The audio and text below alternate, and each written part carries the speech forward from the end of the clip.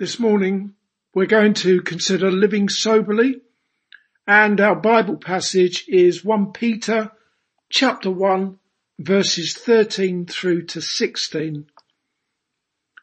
I'm sure I'm not alone in loving the doctrine of the apostles, and we've had plenty of doctrine to consider in the Apostle Peter's introduction to his first epistle.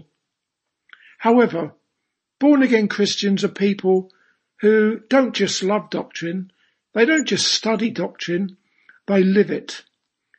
Just look back at verse 2 of chapter 1, where it is written, elect according to the foreknowledge of God the Father, through sanctification of the Spirit, unto obedience and sprinkling of the blood of Jesus Christ, grace unto you and peace be multiplied. If that's you, someone who has been chosen by God for salvation, you are indwelt by God, the Holy Spirit, who works in you to will and to do of God's good pleasure, and you have a conscience that has been sprinkled and purged with the blood of Jesus Christ, your Saviour, who is the incarnate Son of God, then your day-to-day life will inevitably bear testimony to all those benefits in verse 2, and to that we say, to God be the glory. With all that in mind, now that the apostle has finished with his doctrine-rich introduction, we are going to start looking at exhortations from him. Mind you, even as I say that, I'm well aware that there is plenty more doctrine to come in this letter, some of which I'm still looking to God the Holy Spirit to enlighten me on.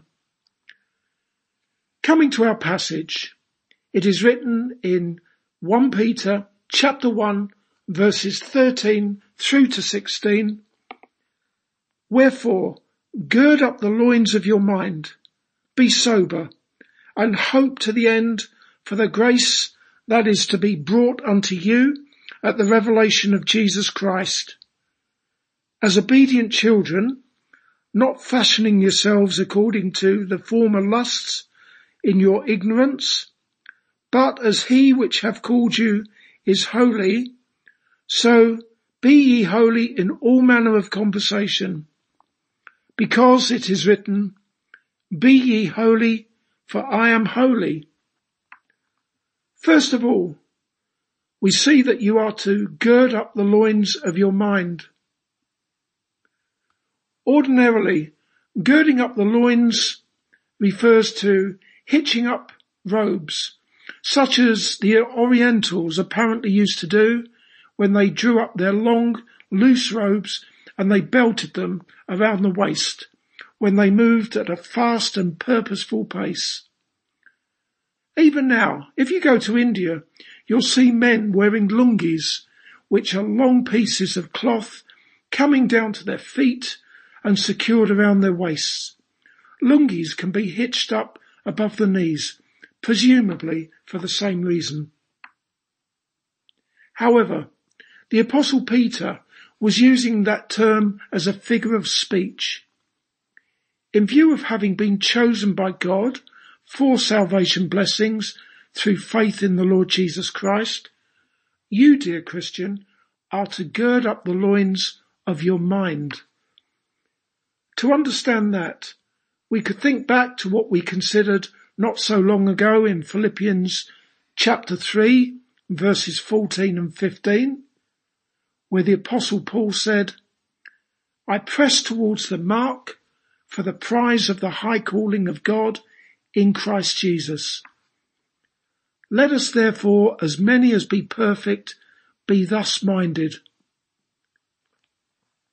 Paul was describing the Christian walk in terms of pressing towards the mark, like an athlete leaning and stretching forwards as he keeps his eyes on the finish line and on the prize, on the Lord Jesus Christ. I like what Spurgeon said about girding up the loins of your mind. He said, These are days of great looseness. Everywhere I see great laxity of doctrinal belief and gross carelessness in religious practice. Christian people are doing today what their forefathers would have loathed. Multitudes of professors are but very little different from worldlings. Men's religion seems to hang loosely about them, as if it did not fit them. The wonder is that it does not drop off from them. Men are so little braced up as to conscientious conviction and vigorous resolve that they easily go to pieces if assailed by error or temptation. The teaching necessary for today is this: gird up the loins of your mind, brace yourselves up, pull yourselves together, be firm, compact, consistent, determined. What Spurgeon said about 150 years ago is so relevant for today. Every one of you who professes faith in the Lord Jesus Christ is making a huge statement. You are saying that you are a priest of the Most High God and that God is your Heavenly Father. As such, it does not befit you as a child of God if you have an attitude of mind whereby you are ambling along or drifting along with a leisurely stroll in your Christian pilgrimage, or you are being tossed to and fro by every new wind of doctrine, or instead of taking up your cross, denying yourself and following Jesus, you are instead forsaking the right way, going astray and following the way of Balaam, the son of Bosor, who loved the wages of unrighteousness. It's fair to say that there is often a lot of frivolity in the visible church and in individual Christians, even though the Apostle Peter said, gird up the loins of your mind, be sober. What does it mean to be sober? I guess the most obvious meaning that we all know is to not get drunk. But more broadly, to be sober means to be spiritually alert. For example, in 1 Thessalonians chapter 5, verses 5 through to 9, the Apostle Paul said, "Ye are all the children of light and the children of the day. We are not of the night nor of darkness. Therefore let us not sleep as do others, but let us watch and be sober. For they that sleep, sleep in the night, and they that be drunken are drunken in the night. But let us, who are of the day, be sober, putting on the breastplate of faith and love, and for an helmet the hope of salvation.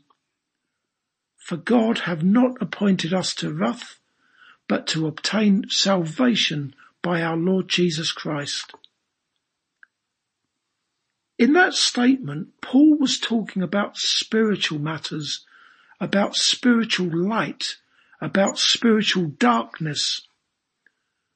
The Lord Jesus Christ is the light of the world, and Christians are people who see and follow that light. They do not walk in darkness, and they have the light of life. Whereas those who are not trusting in Jesus are people who love the darkness rather than the light, because their deeds are evil.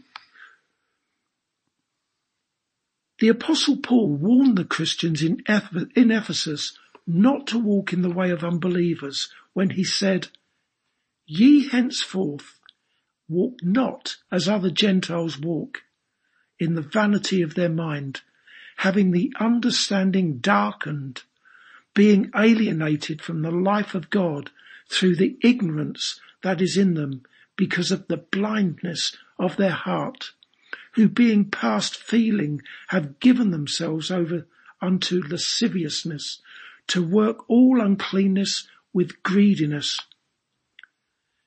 If you are a follower of Jesus, then with the enabling power and grace of the indwelling Spirit of Christ, you are to be careful to do that which is pleasing to God, and you are to remain free from the intoxicating effects of the world, of Satan, and of your own sinful desires. Last of all, in verse 13, the Apostle Peter explained to what end you should gird up the loins of your mind and be sober or be spiritually alert, when he said, and hope to the end, or hope perfectly, for the grace that is to be brought unto you at the revelation of Jesus Christ. When you think about hope, it looks to a desired outcome in the future, and it's something that we are all familiar with.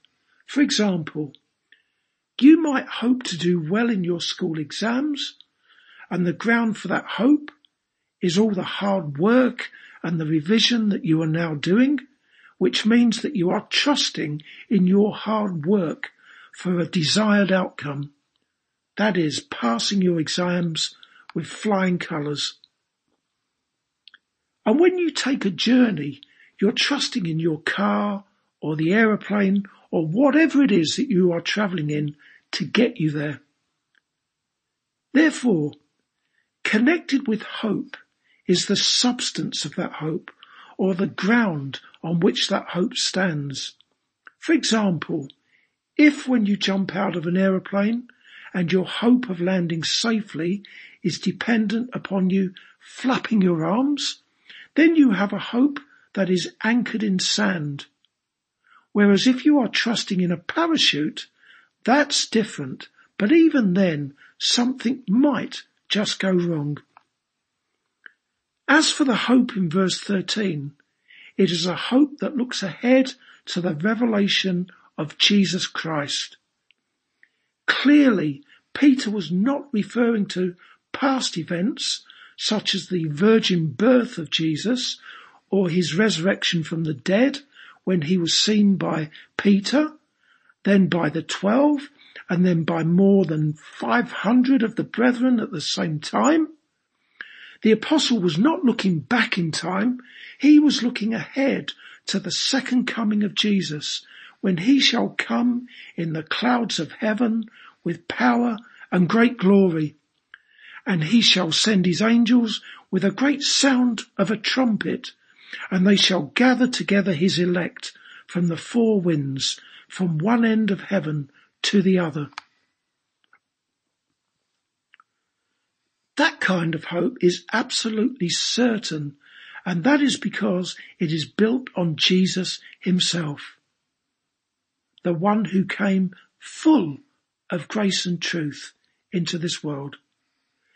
As the hymn writer rightly said, my hope is built on nothing less than Jesus' blood and righteousness.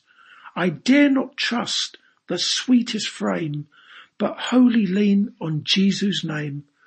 On Christ, the solid rock I stand. All other ground is sinking sand. The revelation of Jesus Christ, or his second coming, is a certain hope that you can hang your hat on and you can anchor yourself to when you consider how clearly it is taught in God's word of truth.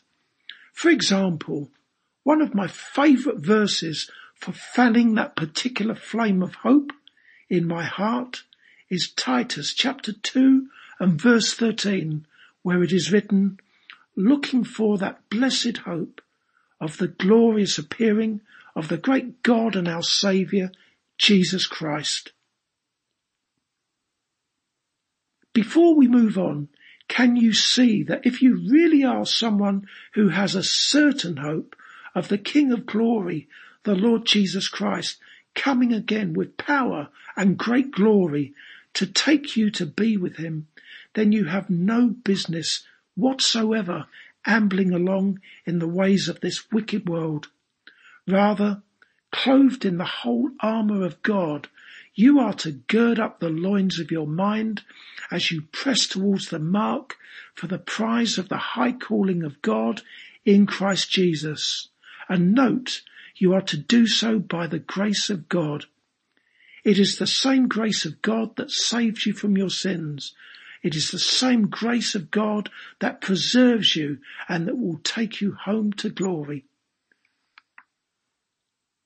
Following on from living soberly or being spiritually alert and spiritually minded, Peter said in verse 14, "As obedient children, not fashioning yourselves according to the former lusts in your ignorance."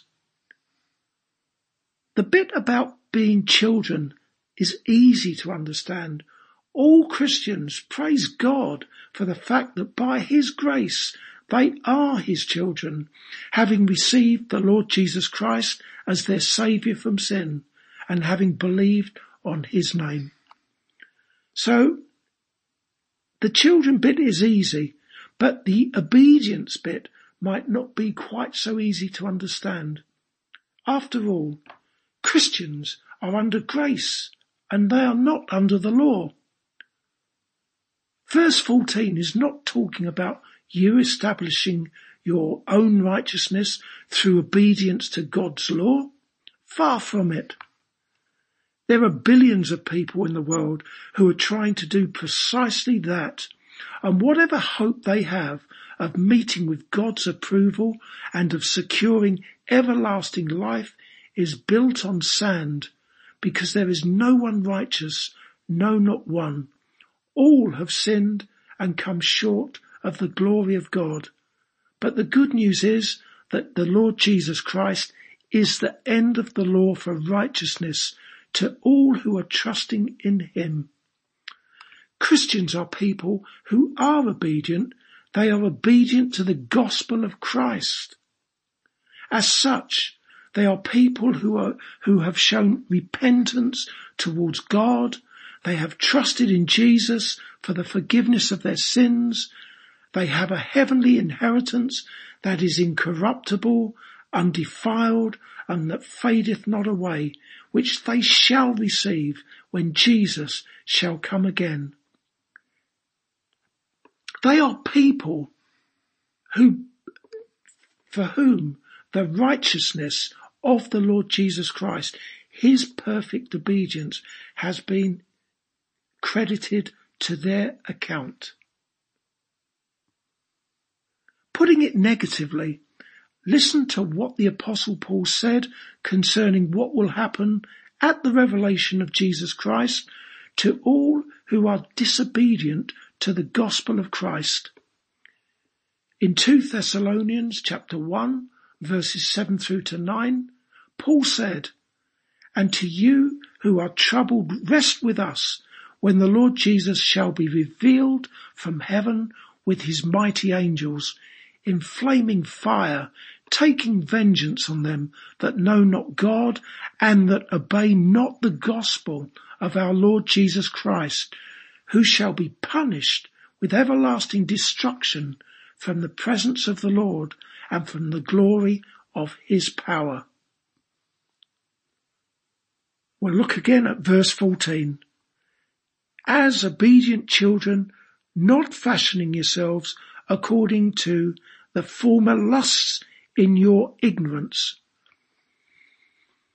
If by the grace of God you are obedient to the gospel of Christ, and you are looking for the glorious appearing of your great God and Saviour Jesus Christ, having trusted in Him as a repentant sinner, then you are not fashioning yourself according to the former lusts in your ignorance. In other words, you are not living under the dominion of sin in your ignorance because of the hardness of your unregenerate heart, as you once did. If you are a new creature in Christ, old things have passed away. Behold, all things are become new. No longer are you conformed to this wicked world. Instead, you are being transformed by the renewing of your mind. all the selfish and sinful things that contradict the word of God and that you once subscribed to and loved to do, you now hate and eschew. With God's enabling grace, you now avoid them.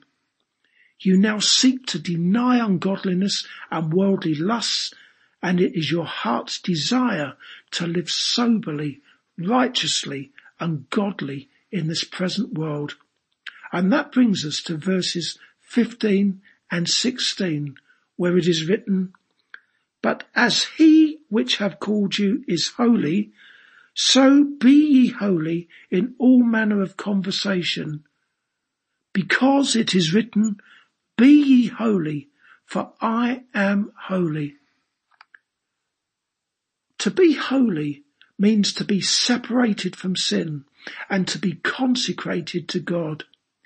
If you are a Christian, God, who chose you before the foundation of the world, has called you with a holy calling.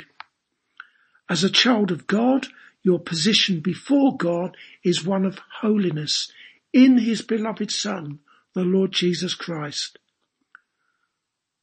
But also there is an ongoing and progressive work of sanctification within you by the Holy Spirit, whereby he is making you more and more holy, more and more set apart for use by God as you prayerfully read the scriptures and you earnestly seek God's grace to live a born-again life for his glory. It does require a determined effort on your part to increase in holiness. As the theologian Don Carson said, people do not drift towards holiness. Apart from grace-driven effort, people do not gravitate towards godliness, prayer, obedience to scripture, faith, and delight in the Lord. We drift towards compromise and call it tolerance. We drift towards disobedience and call it freedom. We drift towards superstition and call it faith. We cherish the indiscipline of lost self-control and call it relaxation. We slouch towards prayerlessness and delude ourselves into thinking we have escaped legalism. We slide towards godlessness and convince ourselves we have been liberated. Therefore, you prayerfully strive for greater levels of holiness, never forgetting that Jesus is your holiness. You'll note in verses 15 and 16 that you, dear Christian, are not being politely requested to be holy. Holy is what you are, or at least what you ought to be. Finally, I'll finish with a few questions. What kind of life are you now living? Are you drifting through life, serving and feeding your own sinful and selfish desires? Or else, are you spiritually alert, walking in the Spirit, denying ungodliness and following Jesus in holiness, having repented of your unholy and lustful ways and having been washed in his precious blood and clothed with his righteousness? Amen.